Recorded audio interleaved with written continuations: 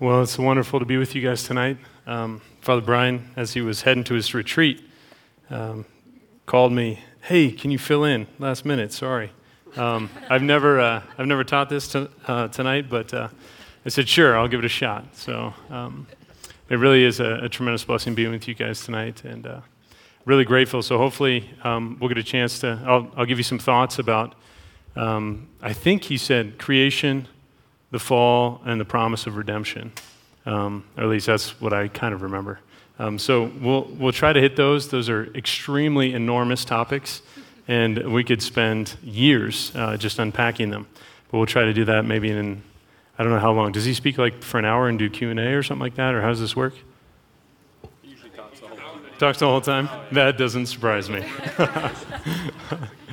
Well, very good. Well, so feel free if a question comes up. I'm okay to field questions as we go through.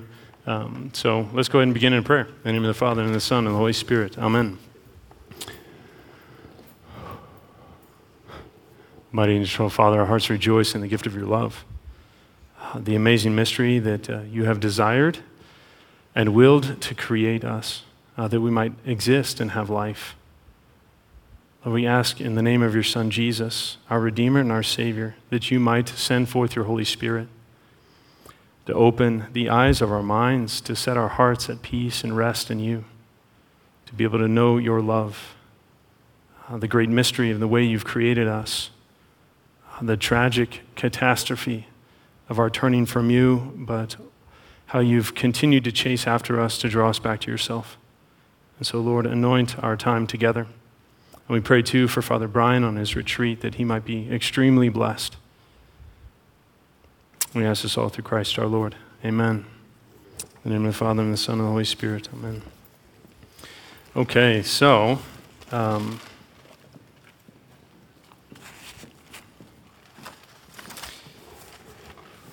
right. Well, so tonight, first of all, my name is Father Brady Wagner. I'm one of Father Brian's brother companions, the Companions of Christ. And I know that Father Michael Rapp he just moved into the rectory, so he's another brother companion. He's back from Rome. He's been studying in Rome for the past 6 years, Scripture, and so he should be the one teaching this tonight, but I am, and so I don't know, maybe I'll throw out some Hebrew words just to make him proud of me. Okay, so tonight, what do we get a chance to do is really getting a chance to take a step back. I think last week he said he talked about the act of faith. And this week, just starting to dive in and trying to understand who God is and how he's revealed himself. I think that's one of the most important questions. I think by the very fact of existence, we can know with certitude, through reason alone, that God exists. We have many convincing and converging arguments that the Catechism says. There's not one singular proof, but there are so many signs pointing towards there's got to be a God. It doesn't make sense otherwise. But God doesn't come in a way that is just kind of like a logical, certain proof in order to preserve, in some measure, our freedom. That he wants our freedom to really seek after him and to choose him. And he's hidden himself enough that if we don't want to find him, we won't. And that's why consistently in Scripture, he says, seek my face. Like in Psalm 27, my heart says, seek your face, O Lord. Your face I do seek, hide not your face from me. And so really longing for that, really desiring that the Lord might make himself known. And so the question is, has the absolute, the eternal, transcendent God spoken? Has he revealed himself? Well, I think the first thing we can say is the first way of revelation is actually the fact that things exist, in the way that you can look at the work of an artist, and you can know something about the artist. You might not know very much about him or her, but you know something. That they're particularly interested in this subject, whatever they're painting. They might like that. They have a certain style, maybe a schooling of their type of artistry or something like that. So you can kind of know things based on what they've made. So the first book of Revelation, we say, is actually creation itself. And we can consider, reflect upon, and wonder about creation. And now what's so sad is, I was just up in Grand Lake over the weekend, and I was in a place out in the woods, and there was really almost no light pollution whatsoever. And you know what you get to see when there's no light pollution? Just the brilliance of stars.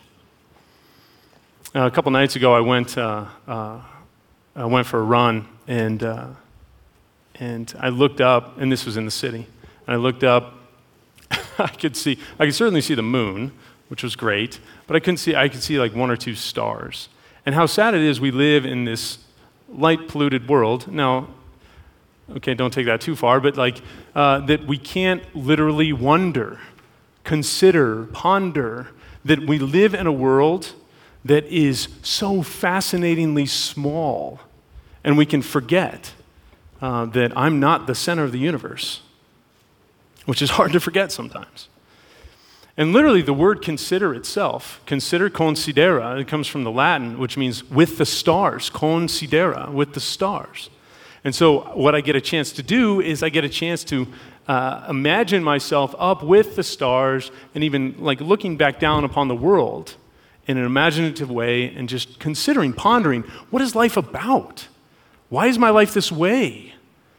Why is it that things are created or ordered or structured in this particular way? Why are there laws in the natural world? Are there laws in the spiritual world? Is there such thing as the spiritual life? And this really is the birth of philosophy. Philosophy is just the love of wisdom as we consider and ponder and reflect upon the created things, created world. And that's why it's so great to be Catholic, is because we love all things created and revealed by God. So I think what's really, really blessed is, I grew up Catholic, and praise God, I'm super grateful for that. Is that I never had to wrestle with the question, is it science or is it faith? I never had to wrestle with that question. Now, sadly, I was talking to someone the other day, and it just, my jaw dropped to the floor. By the way, I work in the seminary, so I'm not in the front lines in the parish anymore, and so I've been in seminary for a little over 2 years now, and so the conversations that I have with these guys are generally, there's a lot of things presupposed. I don't do a lot of apologetics anymore because I'm not just out with people. These guys are living a really strong prayer life. They're really giving their hearts to the Lord, desiring to be his priests and all that. And so I was talking with someone, and they couldn't believe it that dichotomy wasn't real. That it's either you believe in God or it's science. And that's just a tragic dichotomy. And I don't know if Father Brian mentioned this last week. He might have mentioned it based on the act of faith and reason and all that. But what we get to do, I think, is really ponder tonight creation itself and to be able to celebrate that fact in an astonishing and awe-filled way. Truly awe-filled. Okay.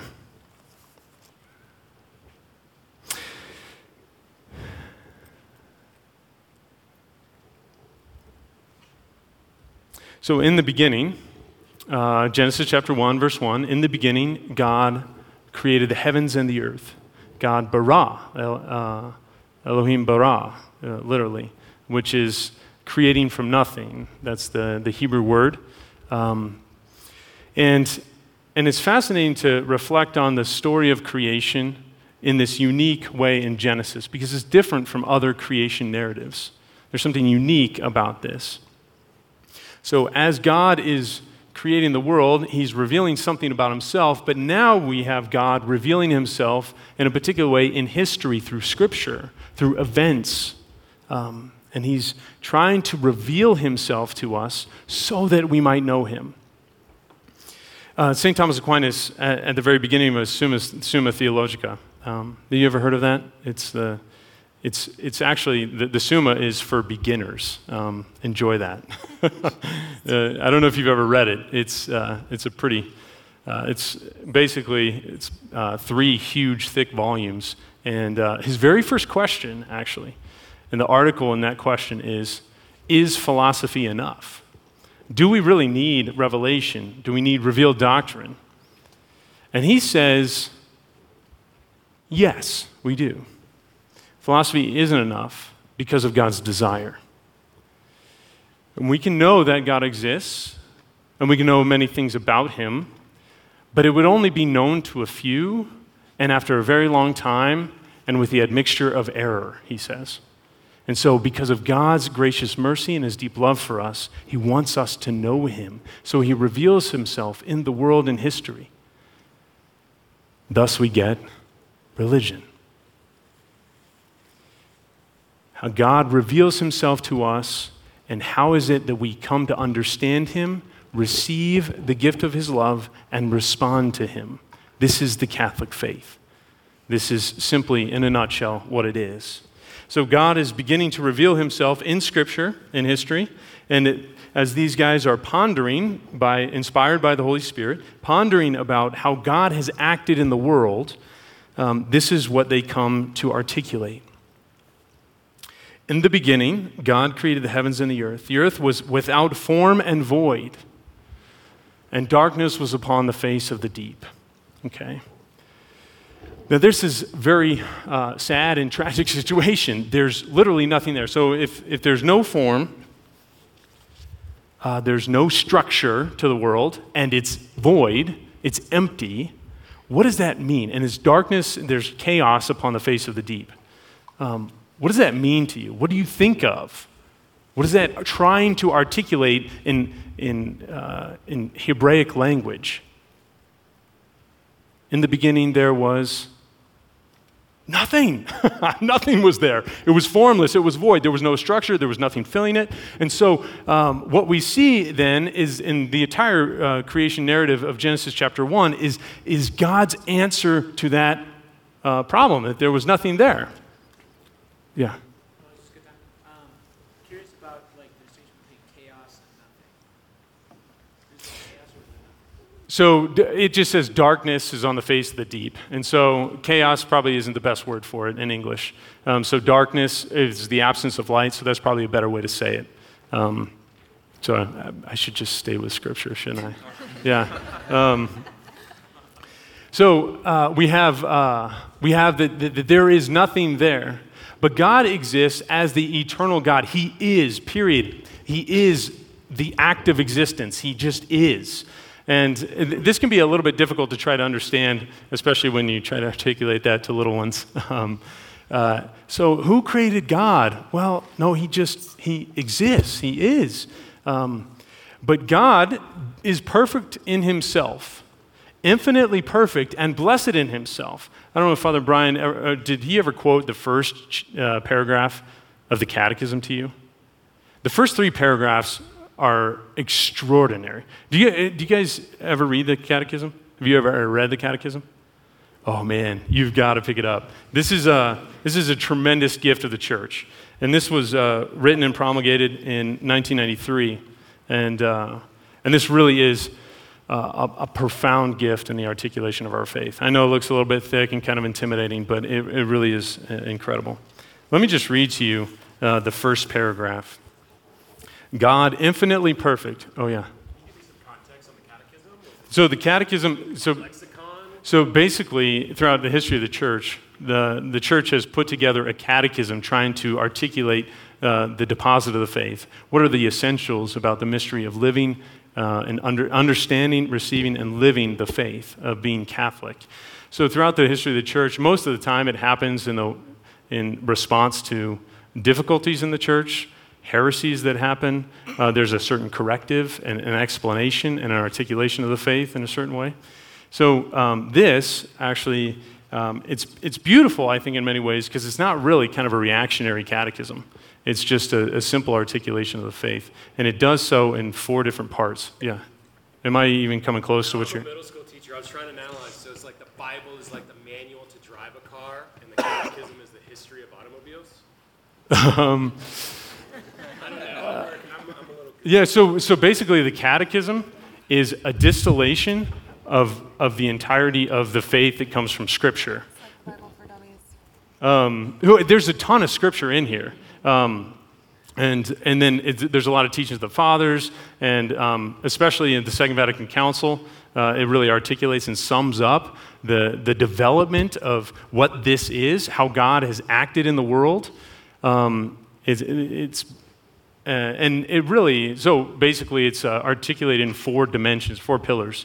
The first pillar is the faith itself through the creed, our baptismal creed. That's the very first thing that we come to understand. And if this is RCIA, that's actually what you're preparing to enter into, is that you're going to profess, I believe in God the Father Almighty, and in Jesus Christ, his only Son, our Lord, and in the Holy Spirit. And I believe in the church. And so those are the articles of faith that we completely give ourselves over to. So that's the first one, how God has revealed himself and who is God. The second one, and how he's acted in the world. And yeah. The second one is, how do we enter into and experience more deeply the mystery of God's relationship with us, which is actually through the sacraments, baptism. When we're baptized in the name of the Father and of the Son and of the Holy Spirit, all of a sudden I'm literally baptizo. I'm immersed in God himself. That's extraordinary. I become a partaker of the divine nature. Now that's an awesome mystery, is that I'm plunged into the very dynamism of God, who is Trinity. He's not just one God, he's actually a dynamism of love. God is love. The Father loves the Son receives that, gives himself completely back, and that love is so rich and powerful that's the Holy Spirit, and I live now a spiritual life. Okay, so now once I'm in the life of grace and in the dynamism of God's own love, I become a partaker in his divine nature. Now, how is it that I'm supposed to live in my life? So that third pillar of the catechism is the moral life. If this is the way God has loved me, how do I respond to that? What makes sense in the mystery of the way God has loved me? Like when I look at, there's no crucifix here. Oh, yeah, when I look at that, does my life make sense when I look at that, the way that I live it? Does my life make sense when I look at the way that he's poured out his heart in order to give me life? So that's the third part, is the moral life, and it's presupposed by grace, the grace of the sacraments. And so then finally the fourth part is the mystical life, a life of prayer. So what does it look like? You know, I lived in Boulder for 7 years of my life, and they loved the mystical life, but they had already written off that Christianity has no such thing as mysticism about it, which is really sad, that many people just chased after Eastern mysticism, thinking that Christianity was just a body of ethical teaching or something like that, and arbitrary laws just to make people feel guilty or whatever, but to actually have a deep experience of the mystical life, the spiritual life. So that's the fourth pillar, is the life of prayer. Basically, what you can do is you can go back through, and tonight just you can read through the chapter or the paragraphs on the beginning paragraphs on creation and the fall. They're deeply powerful. Anyway, so that was a long side note. Yeah, sure. So this is just simply articulating the big picture here from the very first paragraph. God infinitely perfect and blessed in himself, which means he has no need for anything at all. He is completely, this is a bad way to say it, but completely sufficient and content with himself. There's nothing that he needs. But he ends up in a plan of sheer goodness, freely creating man. Why? To make him share in his own blessed life. God doesn't need anything, but because goodness itself and love is diffusive of itself, we could say, he wants us to be. He wants to create. Why? So that we might share in his own happiness and his own experience of love. he wants us to not just exist, but to be able to experience the joy that he has in himself as the Father and the Son and the Holy Spirit live in that rich, rich life of love. For this reason, at every time and every place, God draws close to man. Notice it's this: God is drawing close to man. Oftentimes we think that we are the ones that have to go seek out God and climb this mountain and reach the heavens. Wrong. That's not what we believe as Catholics. The radical Christian claim is not that we go and search for God, is that God has already found us. And so even though I might, and the Lord actually calls us to seek his face, right? But the odd thing is that when I seek him, I realize I've already first been found by him.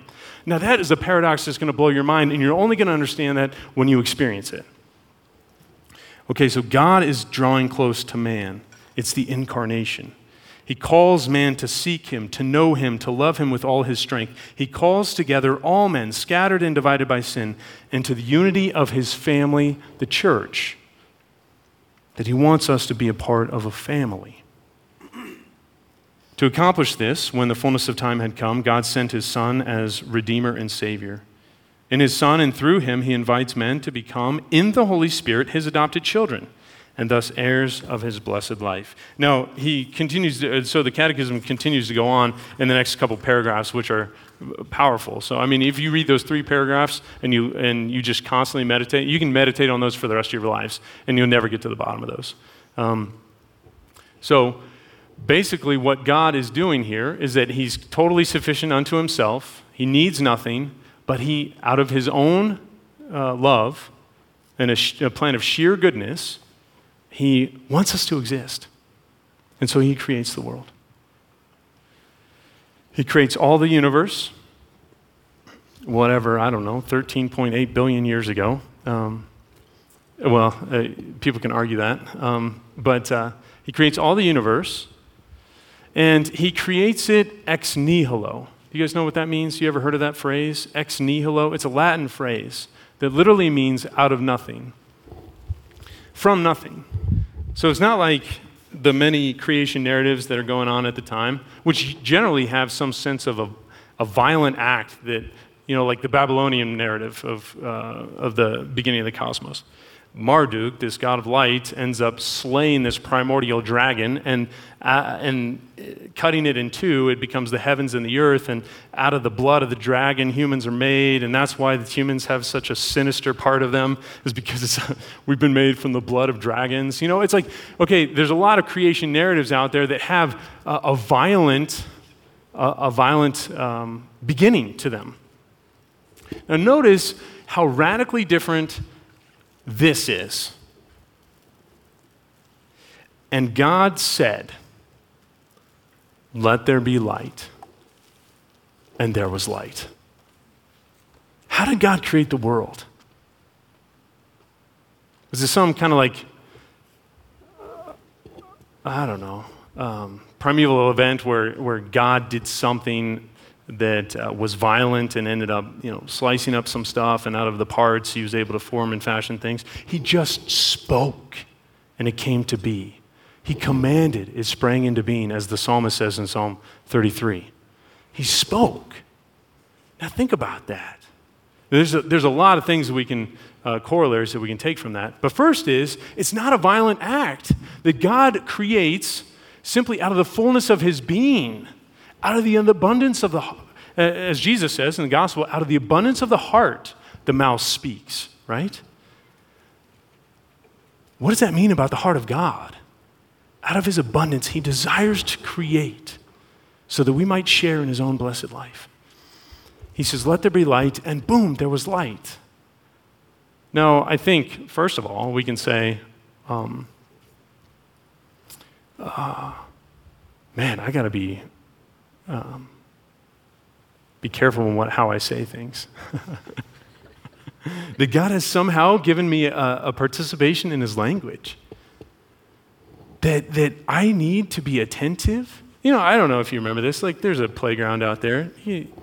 Like when we were kids, sticks and stones may break my bones, but words will never hurt me, right? Well, we would hope so, but that's precisely what gets to the heart of things. That a word can create, it can give life, it can encourage in a way that edifies the soul, even far more deeply than nourishment can be given to the body. But it can also strike to the core in terms of destroying. And so when we think about the difference between a blessing and a curse, literally it's a benedictio or maledictio. It's a good word or it's an evil word. A blessing is a good word spoken because it's a participation in God's own creative life, God's own creative act. And we'll see this more and more, is that God wants us to be partakers, cooperators, co-workers in this plan of his creation. Okay. So then God saw that the light was good. Now, what is it about creation that is fundamental? That God is good, and he creates things that are good. Creation is good. Now, that's extremely important. So then he goes on, and he ends up, these first 3 days, the first day he creates light, and he separates the light from the darkness. So what do we see there? If it was formless, he's starting to form things. He's starting to form it by separating the light and the darkness. Now, some have articulated this in the way of the fall of the angels and the separation of the good angels and the bad angels, from those who are in concert with the Lord and in service, and those who have rebelled against him, like Satan, the father of lies, a liar, murderer from the beginning, the devil, the ancient dragon. He was a created angelic creature, one of the highest, a seraphic angel, but he fell. So even though he's extremely powerful, he's not even close to God. And so we can get more into that after the fall. Okay, so he's starting to form it, separating light and darkness. So then God said on the second day, let there be a firmament in the midst of the waters. Let it separate from the waters. So basically what he's doing is he's, again, forming it, giving it structure. So if we separate the light from the day, the light and the darkness, he's also now separating the waters above from the waters below. Basically giving it, form. So the waters of the heavens and the waters of the sea, essentially. What does that mean literally? Is there waters above? Yeah, I mean, just that's where the rains come. Is there a firmament? Yeah, that's what it says, firmament. And trying to articulate this, basically, what these guys are not trying to do is not trying to give a scientific explanation of the origin of the universe. They're trying to articulate the deeper meanings of why God created the world and some articulations about it. But I think this is where, St. Augustine, even as a 4th century father, this is back in the 4th century, he gives his literal interpretation of Genesis. And what he is clear about is we're not fundamentalists. And fundamentalists didn't even exist yet, but he's saying this is not how we read the Scripture. We read the Scripture in a literal way according to the intention of the author. That's the point. Is that what is the author intending to do? What is he intending to articulate? So there is embedded, maybe in God's wisdom, some aspects of the scientific world. But if you think about trying to get into the mind of someone who lived 3 millennia ago, how do they see the world? And how do they tell history? They tell it differently than what we would do, not like a police report. We tell history differently than the way they did then. It doesn't mean that it's wrong. There's wrong history. So when you look up at the sky and you see blue in the sky, and you see blue in the waters below, you can see that there's a separation there. And he's trying to articulate that God is setting form to this. Because remember, it was formless at the beginning and then void. I don't know if that gets to your question. Is that? No. No, it's confusing. Did God inspire this Yeah. So why is it so confusing? Why would he say something that there's no firmament, there's no waters in the heavens? Well, I mean, basically what you would say is, as you're standing there, and you gaze upon the heavens above, which would include, I mean, that's where the rains fall. Now, these guys don't have atmospheric instruments, but they know that rain falls from the sky. And so just simply trying to articulate that God is separating them somehow mysteriously from the waters above to the waters below. I mean, I don't know how to say it better than that. Yeah. And yeah. Can you speak more on about God's love to create us? And what I mean is, Father Brian talked previously, we're talking about free will, and taking an agnostic or an atheist view, that to have love, you have to have free will. I completely agree with that. But can you say, do you have to have suffering to have love, right? So when you're talking about creationism, God wants to share in love. Mm-hmm. Nothingness, there's no suffering, there's no love. So does that, I don't know, everyone here's probably had their stories of suffering, and right, and natural death is pretty Sure. brutal to watch. Yeah. So can you just speak more on Okay. Yeah, definitely. And God for creationism and stuff? and that's kind of where we're headed once we get human creatures, when free will comes on the scene. Then we can talk about what does it mean then to participate in the mystery of love. Okay, so real quick, I'll skip over the rest of this because, yeah, we'll get to the good stuff. Not that this is bad, but okay. So basically what he's doing, the first 3 days, he's actually separating, putting form to the world. And then the next 3 days, he's actually filling it. That which is void, he's filling it with life. And so the first 3 days, you can see that he's separating light and the darkness, the firmament, the waters above and the waters below. And then he ends up splitting or forming the separation between the land and the sea. And then now he starts to fill it. So what does he do in the sky above?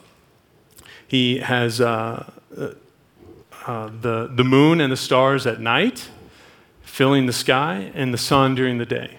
So and then he has the birds of the air and the fish of the sea, filling it with life, and then finally all the sea creatures and then the land animals and the vegetation and all that. And finally, on the sixth day, he makes man and woman, makes man in his image, I should say.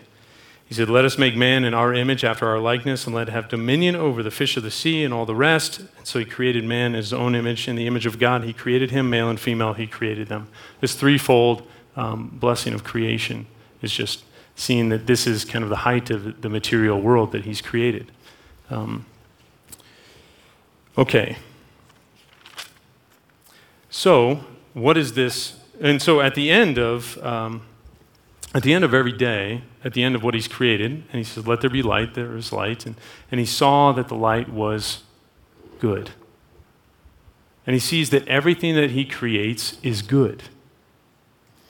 And then eventually, when he creates humanity, man, Adam, he makes, and then he says, he looks and beholds, and he sees everything, and it is very good. And so we can see that creation itself is good, but then all of a sudden there's this stark line, it is not good. It is not good that man should be alone. And this is where I think love really starts to become manifest. And what does it mean to be made in the image of God? That man is made male and female, that humanity, maybe I should just use the word humanity. When I say man, I mean humankind, is made male and female. That we're certainly made in the image of God, personally, because I have the capacity to understand the world. God has created it in such a way that it's intelligible, it's ordered, it's logical, literally, according to the logos, or the word. but I have the capacity to understand it and to know truth. And then he's also given me some mysterious power or faculty that I have free will, I have freedom. And I can choose to live in accordance with the truth of things, of reality, of the laws, the way that God has structured the world.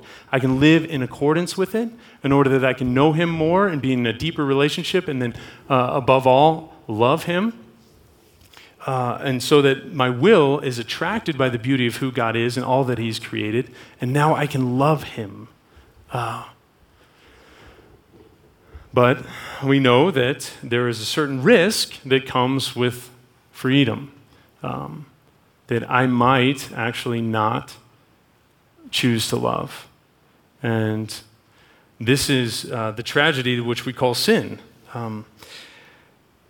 So God creates us, and he puts us in this garden. And obviously, this is a story to try to understand how God has presented us the option. Will we love and receive life in all of creation as a gift from God, or are we going to distrust him, grow suspicious of him, doubt his goodness, question whether or not he's a good father, and then say, I don't want any part of that?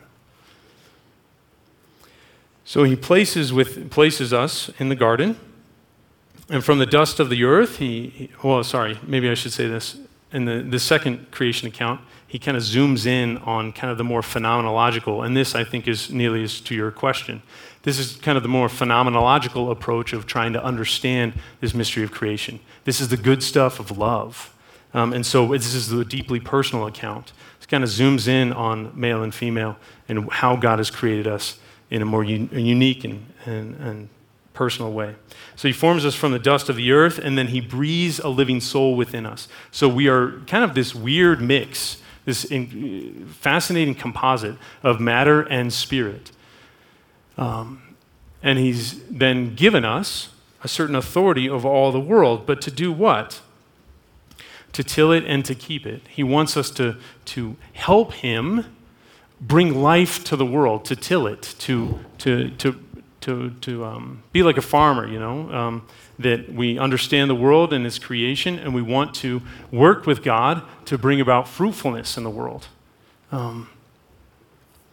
And to keep it, which means to shamar, or to guard it, to protect it. And so he puts in the middle of the garden two trees, a tree of life and a tree of the knowledge of good and evil. And whatever you want to say about what they were, it's simply this, an image of the choice. The tree of life and the tree of the knowledge of good and evil. Now this is where the drama ends up happening, is what are we going to choose?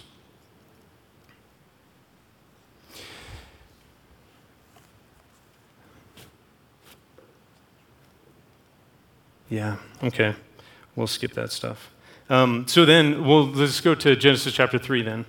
Now the serpent was more subtle than any other wild creature that the Lord God had made. Okay, so there are other creatures, these angelic beings, that they had fallen. Some had fallen before the creation of us. And these angels are supposed to actually help us in drawing us closer to the Lord and leading us to him. But there was a rebellion there, and they themselves, and I think we can see the heart of Satan here, and the serpent, or the ancient dragon, the Nahash, is that he actually has a profound distrust and envy and a real hatred for God. Basically, how to say it? He's pissed that he's not him. He is in incapacity to receive the gift of his own life as a gift from God. And he's upset, resentful, and furious that God has made him the way that he is. Maybe we could say he hates his poverty. He hates that he's not God. So then he comes into the garden, and being a father of lies, as he's rejected God, his heart has no capacity, maybe we can call it his heart, he has no capacity to really understand truth in the way that God has created the world as truth. And he's suspicious, doubtful, and selfish. He's completely turned in on himself, like curvatus in se, as Augustine would say, that he comes in and he ends up approaching Eve, the woman. Did God say, you shall not eat of the fruit? He said, did God say you shall not eat of the tree, or of any tree in the garden? No, what did God say? He said, you can eat of any of the fruit of the trees of the garden, just that one, the tree of the knowledge of good and evil. Have any of them. Enjoy it. Live life. You play. You're my children. And he has such delight in that. But there is a capacity for us to abuse our freedom and choose evil. And that's what this tree of the knowledge of good and evil is about. So then he comes and approaches Eve and says, did God say you can't eat any of the fruit of the trees of the garden? Now Eve actually comes to God's defense here, but he has her right where he wants her, to engage her in conversation. And he says, and so she says, no, you got it wrong. It's just that one. And then he says, exactly. You know why? Because he knows that if you eat of that tree, the fruit of that tree, you're going to become like him.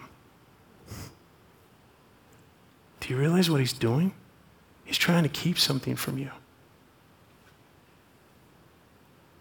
Sowing seeds of suspicion in their heart. Is he right? I mean, he's always been so good to us. I mean, I don't know, maybe. Like, why would he say that we can't eat of the fruit of that tree? And then they look at the fruit and they see that it's good. It's good for food, pleasing to the eyes, desire to make one wise. So Eve takes the fruit of that tree and gives some to her husband. And her husband there the whole time, what was he supposed to do? He's supposed to guard the garden. Adam, why did you let this serpent come in and start talking to your bride? Why didn't you stand in the middle and say, no, you don't talk to her, you talk to me?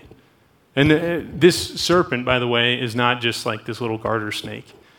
This is Nahash. I mean, this is, in the Hebrew, like a leviathan, an ancient dragon. And so I don't know about you guys, but I probably would have been pretty horrified.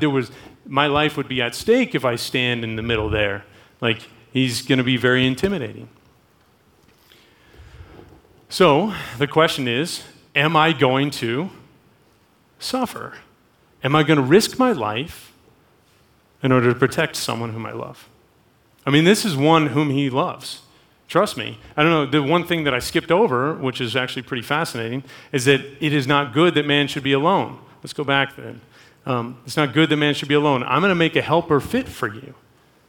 So what does God do? Do you remember what he does? Not quite. He actually starts creating all the animals. All the animals, and then has this huge parade go before Adam, and he has Adam name all the animals. I mean, God, what are you doing there? Did you just totally shank that? I mean, like, imagine Adam there, and God is making a helper. He said, I'm going to make a helper fit for you. So he creates all the animals, and all these animals are passing by, and what is happening in Adam? Every time he sees one, he names it. He understands it from within in this contemplative receptivity. He names it and realizes this one is not fit for my love. This one can't reciprocate my love. If I try to make a gift of myself, it can't receive it in the way that God has designed me to make a gift of myself. And how disappointing that must be. Every single one.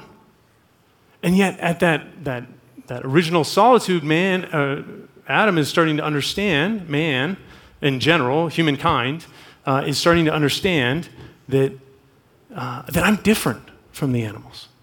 There's something mysterious here that makes me different. And only then, as his heart is stretched in longing and his understanding that I'm different from the rest of creation, does he put Adam in a deep sleep, and then out of his rib, he fashions Eve. And then when he wakes up, at last, finally, bone of my bone and flesh of my flesh, which is a marital, spousal exclamation. And so he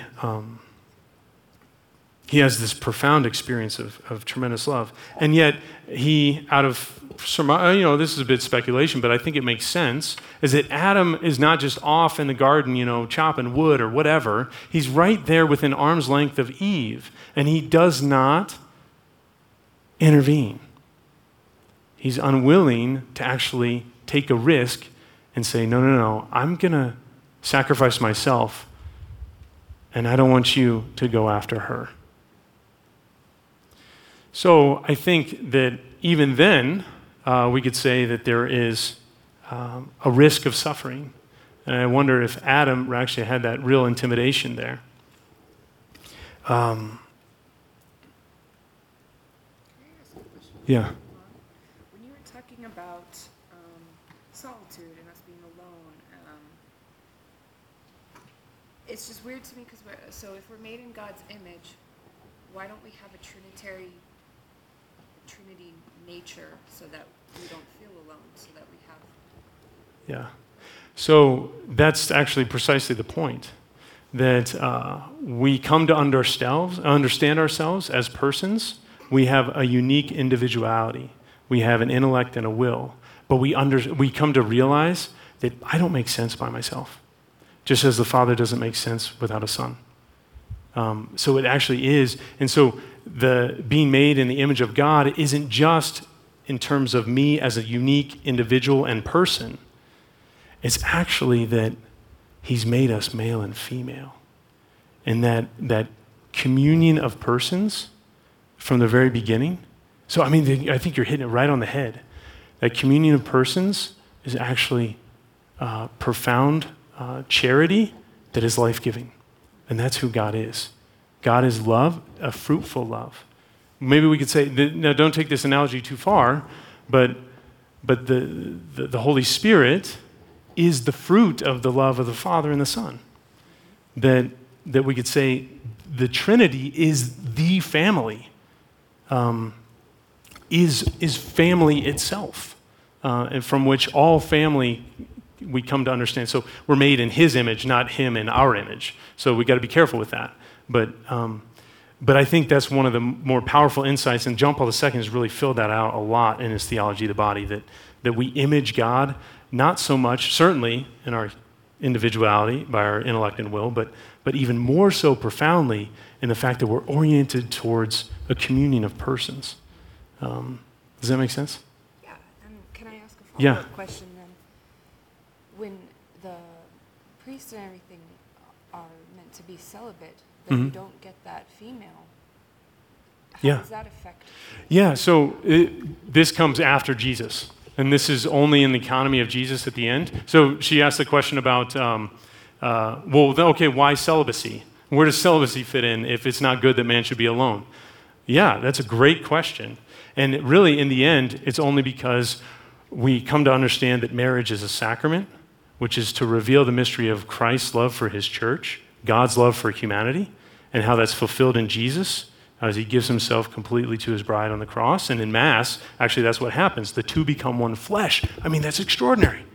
That the two become one flesh. That when we receive Jesus, we receive our beloved bridegroom, and we become one flesh. And as his bride, the church, we become filled with his life. And so we see then so we don't see it in the end. It wasn't really a part of the beginning. It wasn't. It's only later in the end do we see that marriage is actually a sacrament, the sign revealing the great mystery, which St. Paul says is the marriage of Christ and the church. What we do, those who have been called to a celibate life and given that charism, is we actually skip the sign. We skip the sacrament in order to embrace the reality, which is what eternal life is going to be. Eternal life is the marriage between God and his people, between Christ and the church. And so we embody within ourselves by the charism. This is a gift from God. This is something we choose for ourselves. But obviously we choose it and receive it. But in Matthew 19, Jesus says, if this gift is given, he ought to receive it, because this is a profound gift. So we skip the sign and go straight to the reality, if that makes sense. It did. Yeah. So I was in a debate with a friend of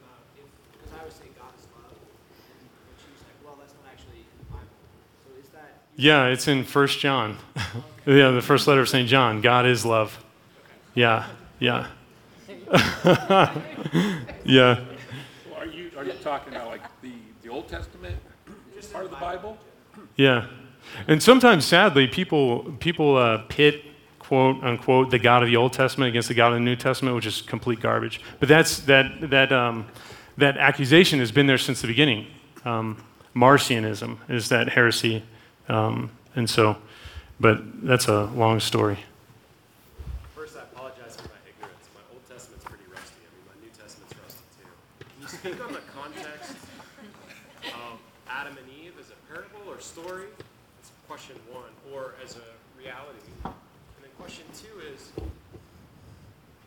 how was the stories in the Old Testament, and again, this is my ignorance, so it's probably helpful for me and a few others, how is that information passed on to us now? Like New Testament, Jesus got it, got the disciples, New Testament. How was the Old Testament formed? Hebrews, Jews? Yeah, so, okay. How about we just do that? All right. Sorry? We don't have to stick to the schedule. Father Brian never does. Oh, he doesn't? Okay. All right, so basically what we got now, we have, yeah. So we have, okay, this is the creation of the world. This is, okay, we are here.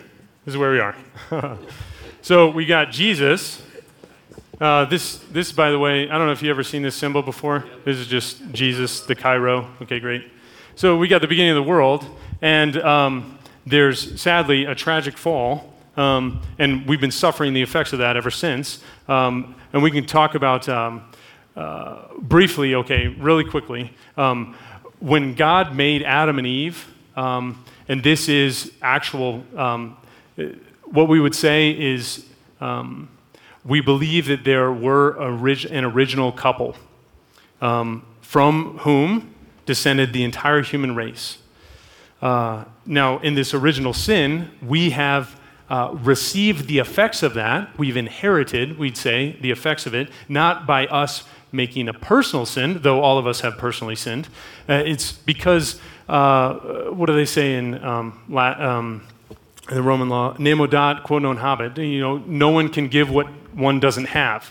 And so Adam and Eve have lost this grace of perfect integrity, of impassibility and immortality. So those are preternatural gifts that everything just works right in our life. And there's a real integrity there. And so what happens is when we fall, when we actually reject God's love, start to grow suspicious, and the way the Catechism says it is in Catechism 397. This is a great paragraph. They let trust in their Creator die in their heart, so they disobeyed God's command. Of course I'm going to disobey someone I don't trust. I mean, if I don't trust them and they're trying to tell me what to do, I'm not going to obey them. And so the trust died in their heart. Then they're like, okay, of course I'm going to disobey God's command. I'm not going to obey someone I don't trust. I don't think he's a good father. So what happens is, as we reject God, this perfect harmony in my relationship with God is broken, and the interior life of grace is shattered. I have no grace within me now. And that grace is kind of, maybe we could say, a magnet that holds all of the complex life of who I am and my interiority and everything, holds it in perfect tension, in perfect harmony. But when that magnet, we could say, is gone, the life of grace is gone, everything gets unruly and it gets crazy. My mind, I can't really see things as well as I could before. I can't perceive reality as I could before. My intellect is darkened, we say. Then my will is weakened. I can't really love in the way that I want. Even St. Paul, he says, I don't know why I don't do what I want to do. I even do the very things that I hate because something mysteriously is wrong in me. I know that I ought to live this way, but sometimes I just can't. My will is weakened. And then we see that ultimately in a life of addiction, right? And then lastly, our passions are unruly. They're disordered. And I think this is like our just deserts, right? We're the lower creatures. We rebel against God, and as a part of our punishment is our lower faculties, our emotions and our passions start to rebel against us. They don't follow our intellect. I sometimes just find myself stuffing my face full of chocolate cake and I know I'm a diabetic. I can't do that. You know, it's like, I don't know why I do that. Like, all of a sudden my passions are just unruly. And we see this too, even like, especially in our culture and time, lust is just such a domineering thing. Our passions just get all crazy. And I know that this isn't good for me, that this isn't going to be helpful for me to live a flourishing life, and yet I'm just so dominated by them. Okay. My relationship now also with male and female has definitely been screwed up. So what we call the original holiness is lost. Now original justice, my relationship with God is broken. The justice of integrity and harmony within me, the justice in my relationship of male and female is broken and all screwed up. Now it's dominated by lust and power and all this weird stuff. And also now, and so in our relationships with one another, and also our relationship with creation. Romans chapter 8 is good on this. Our relationship with creation. And all creation is groaning that we might become the sons and daughters of God. Creation is just saying, please turn your heart to the Lord and finally live the truth of what your vocation was, which was to subdue and have dominion over creation so that creation can be in perfect harmony with God and have life. But we're all screwed up. And so this original justice, all these harmonies, the harmony with God, the harmony with myself, the harmony with relationships with other people, and the harmony with creation, it's all out of whack now. And that's where suffering ends up coming in. Certainly, there's moral evil, but there's also physical evil. Those are two different kinds of evil. Like, say, for example, earthquakes and natural disasters, that's physical evil. Moral evil is the direct consequence of my sin. Okay. So there's a big problem here, obviously. And I love the way that Chesterton says it. He's like, basically, the doctrine of original sin is really the most sure and solid doctrine because it's the most empirically verifiable. I mean, it's like when we look at our lives, it's a kind of a disaster. We can really viscerally experience it. Okay, so what God does then, if it begins with a lack of trust in the heart, and we disobey God's command, what's the rest of the plan? What's God doing after the fall right here up until Jesus? He's trying to win our trust back. This is his whole goal. And how does he do it? He ends up trying to reveal himself all the more to say, I'm not the bad father that you think I am. And he makes promises, and he keeps them. He makes a covenant with his people, and he proves himself faithful.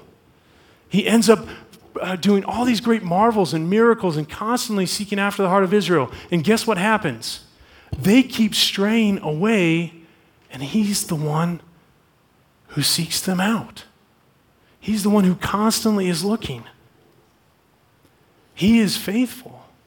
So he's trying to win this trust back, and he says, okay, basically in the end, and I don't want to steal Father Brian's thunder here, but basically in the end what happens is Jesus on the cross, he says, fine, if you really think that I'm trying to control and manipulate you, if you think I'm trying to keep something from you, I'm going to give you everything that I have.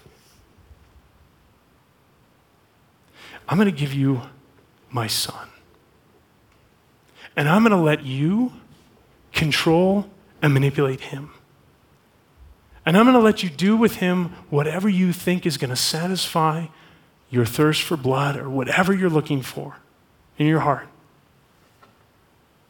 Do it. Did that satisfy? Do you trust me now? Do you think I'm trying to keep something from you? Do you trust in my goodness? And now God, in his wondrous providence, he actually makes the most terrible, atrocious evil into the very moment of our salvation. Now God is almighty. This is the one divine attribute that we have in the creed. I believe in God the Father Almighty. And yet, so much evil in the world. Is God really almighty? Unless we see that it's precisely through his weakness that he reveals his power. Now, this is something that the world cannot understand. It can't. And if I can't understand it, then that means, Jesus, you've got to teach me how. What does it mean about poverty and weakness, your poverty and your weakness, that ends up overturning all the different structures of power in the world? It's totally different. I mean, you remember the gospel from this past weekend, right? When James and John, oh my goodness, these guys just can never get it. So they're on their way to Jerusalem, and Jesus, for the third time, becomes extremely explicit. Says, I'm going to Jerusalem, and I'm going to be betrayed, handed over. I'm going to be mocked, spit upon, scourged, and killed. And what's James and John do? They come up and say, Jesus, will you do anything we ask of you? Will you just promise us that? I mean, it's like me coming home and I just found out I have terminal cancer or something. And you say to me, I'm actually kind of hungry. Can you make me a sandwich? It's like these guys just have no capacity to understand what's happening here. And so what happens is Jesus actually entertains their desire. And he says, well, okay, Jesus, what we really want is, there's two of us. Grant that when you go into your kingdom and the glory of your kingdom, you're going up to Jerusalem. We know that you're the Messiah. You're the king. Grant that we might sit one at your right and one at your left. Now the other 10, they hear him. It's like, oh, you chumps. I can't believe you. The audacity to try to sneak in there and try to, get that spot for yourselves. And then Jesus ends up calling them together. And you guys remember this from this past weekend? I don't know, hopefully.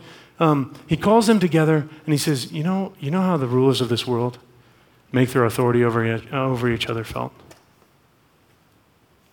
It shall not be so among you. That's not what power and authority is about. Power and authority is actually for the sake of making a gift of oneself. If I have any gift, it's only to be given away. And two quick thoughts on that. The first is auctoritas. Auctoritas is authority. That's the Latin root for authority. It literally means to give increase. And think about like a parent with a child. You have authority over your children, right? But for what? So that you can tell your kids, hey, we lost the remote. Can you just like stand next to the TV and just, click the channel when I tell you to? No, I mean, that's or like that they serve you. No, power and authority is actually for a deeper sense of service. This is the way God is. Now, if we think it the other way around, then that means we're infected by a spirit of the world, that we live a life still under concupiscence, and we're still in sin.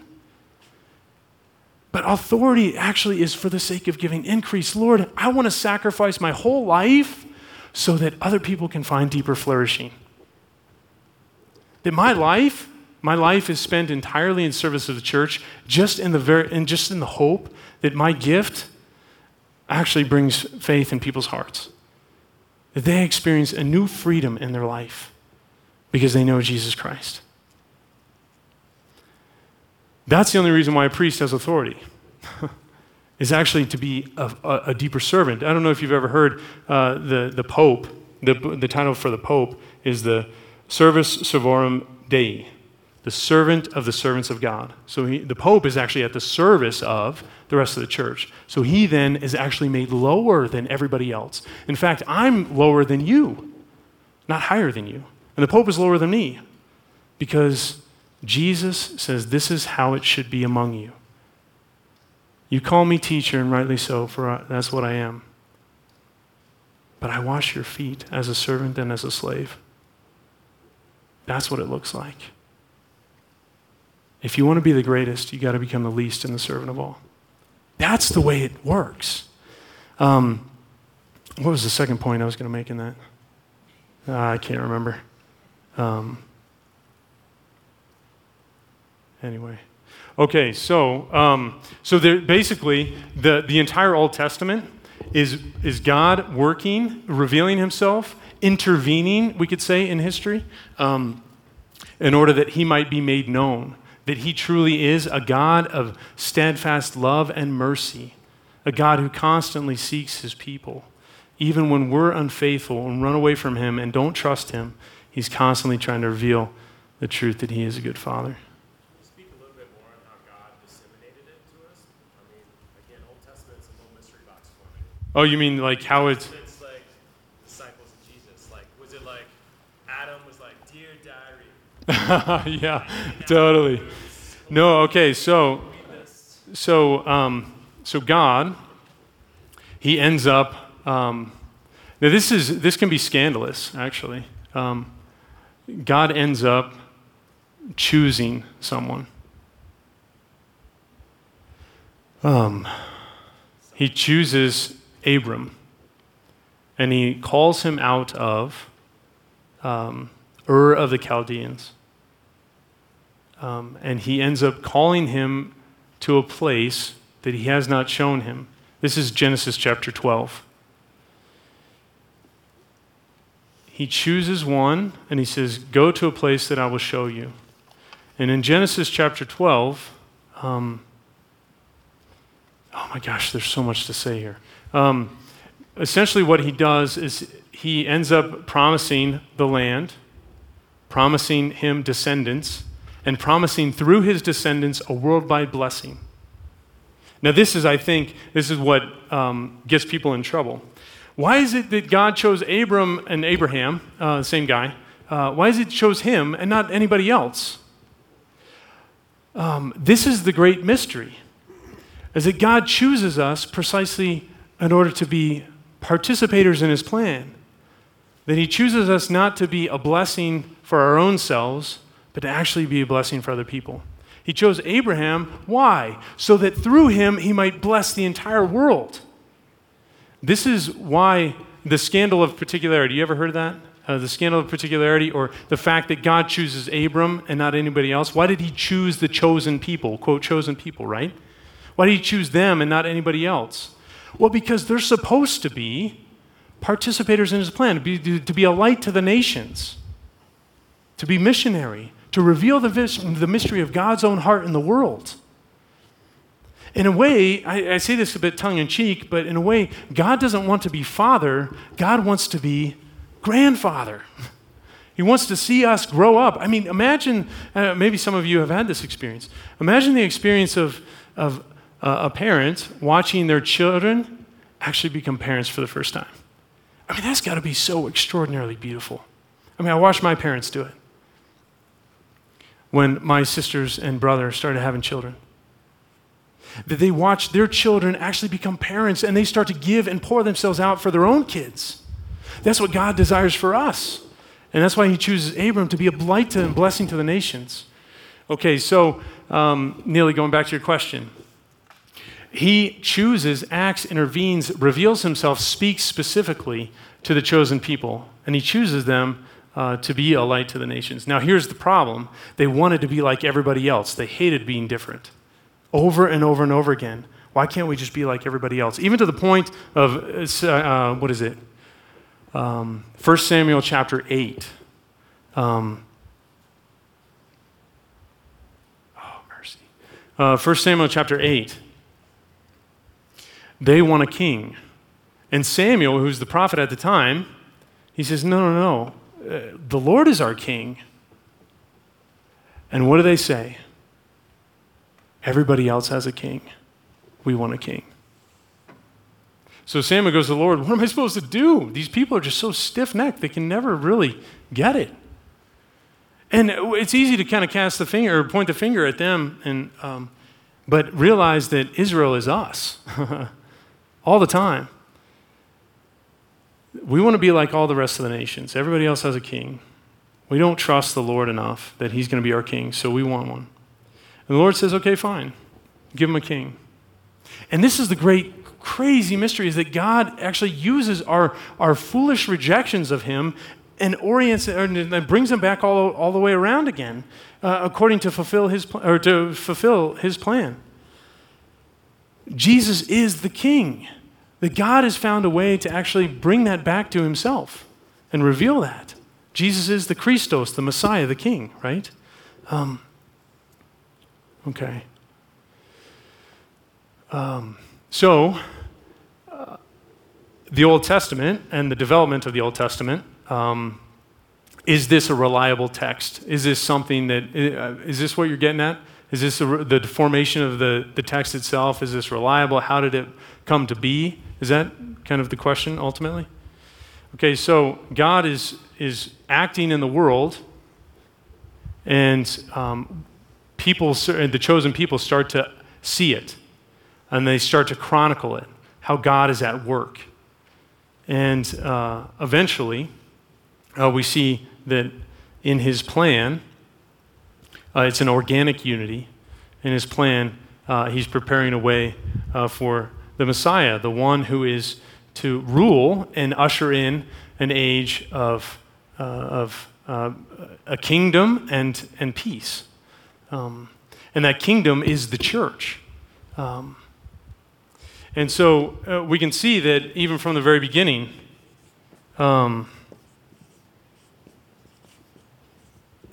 Ekkalein,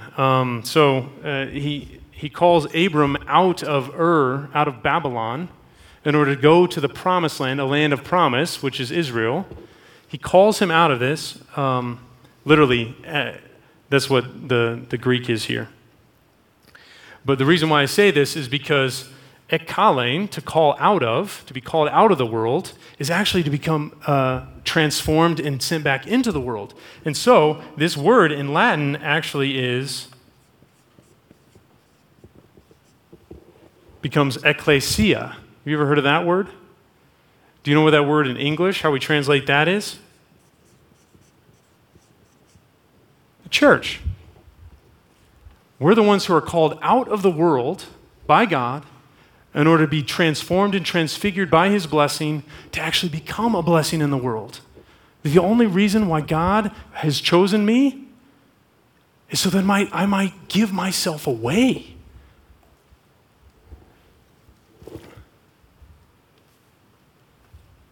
If I desire to save myself, save my life, I will lose it. But if I lose my life for his sake, I will find it. Only through a sincere gift of myself do I find myself. Yeah. Keep going. I'm completely off my notes, and I have no idea where I'm going. Can you speak on God's omnipotence and all-knowing, but yet it seems like Old Testament, even Adam and Eve, is very iterative. Like, I made man, oh, he's missing something. Animals, no. Women, okay. Oh, Yeah. Sin, oh, nope. How do I bring him back? Oh, why would it? Okay.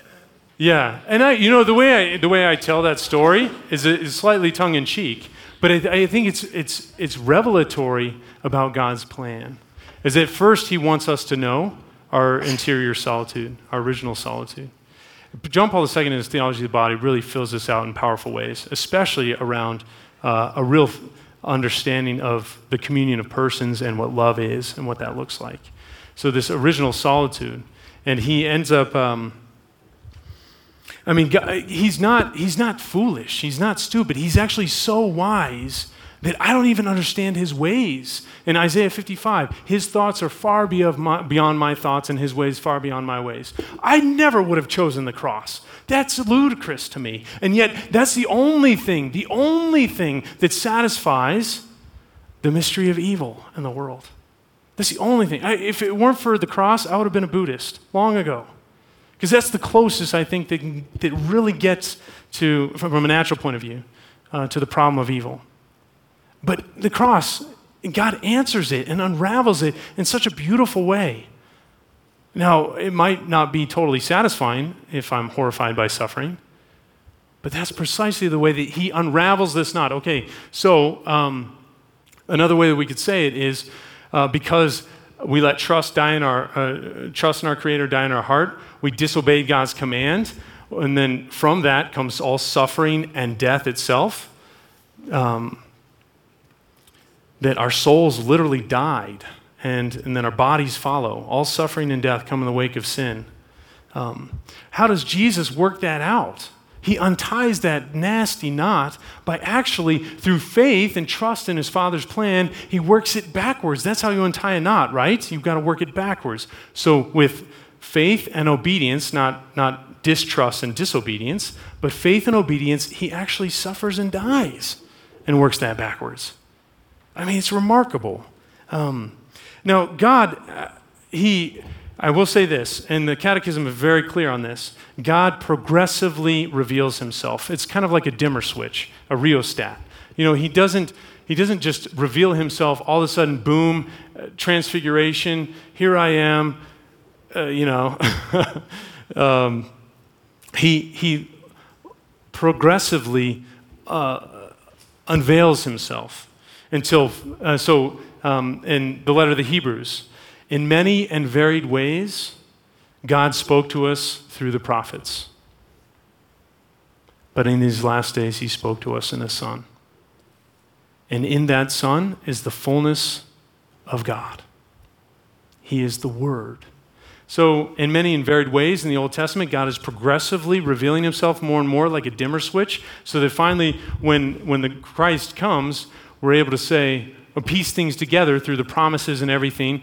It's like, oh, this is the ultimate part of his plan, is to bring all things into union in Jesus and to be a part of his body. And all of us are called into that intimate relationship where he heals sin from within, he conquers sin and death from within, and now we're able to share in his own blessed life because he's assumed our human nature and drawn us now into his own divine nature. So that gets back to my original question. To Father Brian talked about free will, and to have love, you have to have free will. Do you have to suffer to have love? Certainly after the fall, absolutely. Suffering is a part of it. We could say, there's some speculation about, is there suffering in God? We could say it in this sense, in the Godhead, in Trinity. We could say in the sense that I've given my whole self away, that the Father has given his whole self to the Son. And in that, there is a certain suffering. It's the only way I could wrap on the Old Testament. Otherwise, I imagine like Adam and Eve Adam and Eve falling from the Garden of Eden, and God being all-knowing and all-powerful. Jesus is like mid-flight, like I've got you. Yeah, so that's not it, because that's kind of like a false dichotomy. And that's sadly a lot of redemption, atonement theologies out of the Protestant world. That's where they go. But that's not it. It's not like God's wrath all of a sudden is just burning up and I just gotta take it out on somebody because I'm so pissed. And then boom, and then the Son just takes it for us. It's like, no, that's not how it works.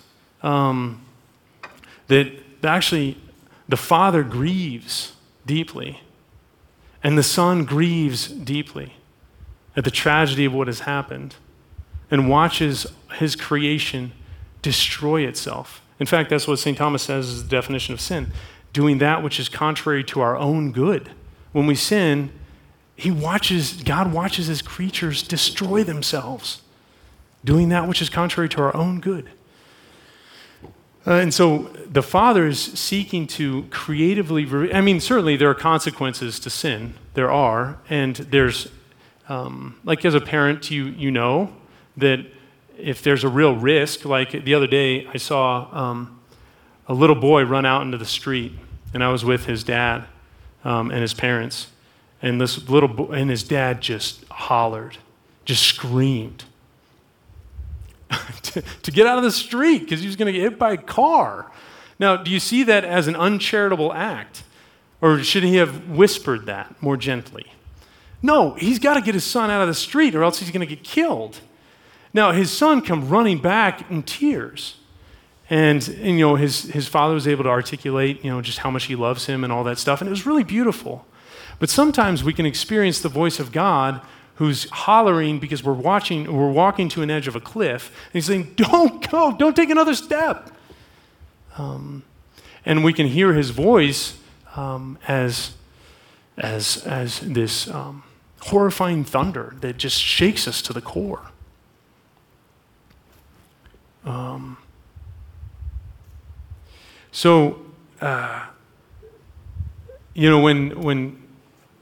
When God reveals his name, in Exodus chapter 3, then again in Exodus 34, I think that what's important to see that how God reveals himself. In Exodus 34, Moses asks, can I see your face, please?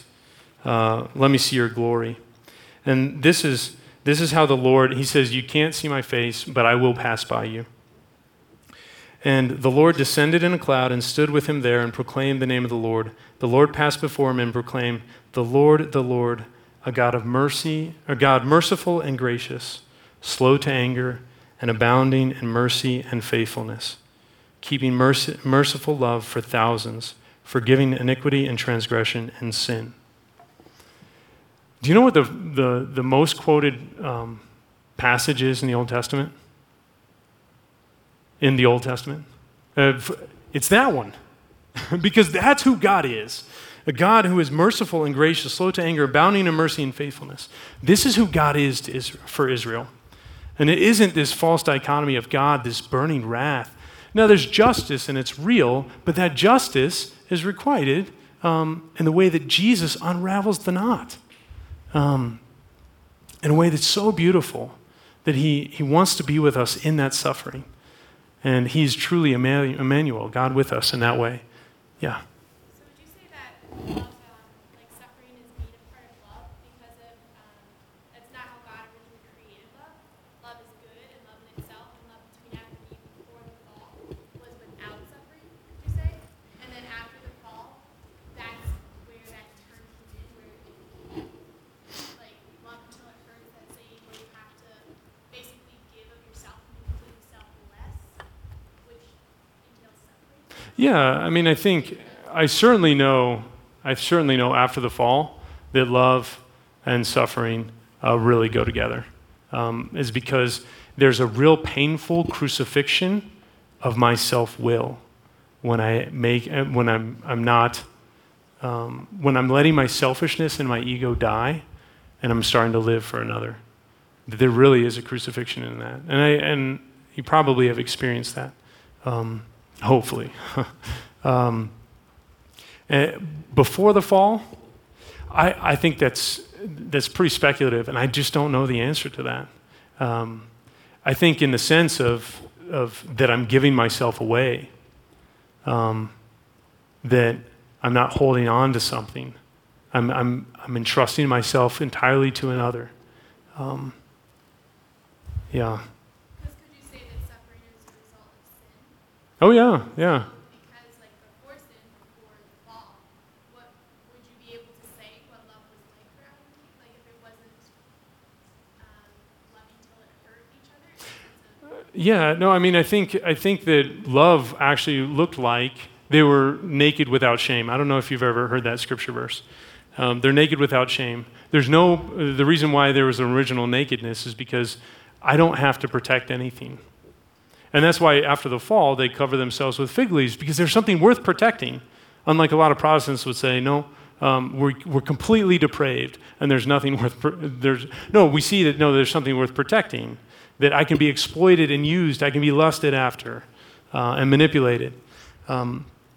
Before that happened, if I'm naked without shame, I'm completely free and completely known, or free to be completely known by another.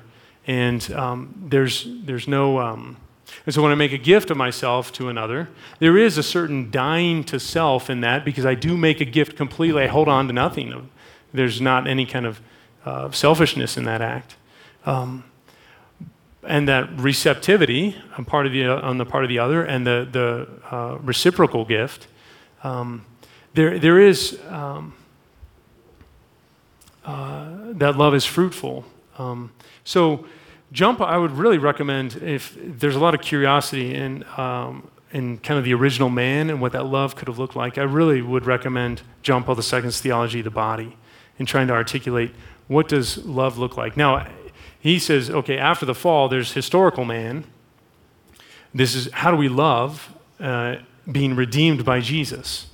And then eventually there's eschatological man, which is kind of more to your question, where does celibacy fit in? Why celibacy? How is that a part of the plan if love is actually so constitutive of what it means to be a human being? Is it love isn't just marital in the fleshly sense. Love can be far more than that. Now, if it's a physical love, it has to be marital. But love can take its forms in supermarital or whatever. Just made up that word, sorry. Do you mind saying again what that passage was that you were talking about? Exodus 34. Exodus 34. Yeah, verse 6 is... Okay, how long, are we done? Okay, yeah. You have 1 minute. Wow, I apologize. Okay, well, I didn't really talk about most of what I was going to talk about, but that's okay. Great being with you. Hopefully this was helpful. I apologize. I live in a world where I live in the seminary. It's such a weird place. And so these aren't a lot of questions that I normally wrestle with. Great. Well, let's just commend this time to the Lord, and especially through the intercession of Our Lady. In the name of the Father, and the Son, and the Holy Spirit, amen. Heavenly Father, we thank you so much for the way that you've created us and how you continue to hold us in being at every moment. Lord, you've created us out of nothing, and you hold us into being. Lord, we ask that as you're intimately involved in every aspect of our lives, we might trust you, to grow in trust, and to trust that the laws that you've set in nature, we might come to understand and live freely in, but especially the laws of our souls, our spiritual life, we might come to know what it means to love and how to love well. Lord, teach us through the cross how to love unto suffering and suffer unto love. As we pray through the intercession of Our Lady, Hail Mary, full of grace, the Lord is with thee. Blessed art thou among women, and blessed is the fruit of thy womb, Jesus. Holy Mary, Mother of God, pray for us sinners, now and at the hour of our death. Amen. In the name of the Father, and the Son, and the Holy Spirit. Amen. All right.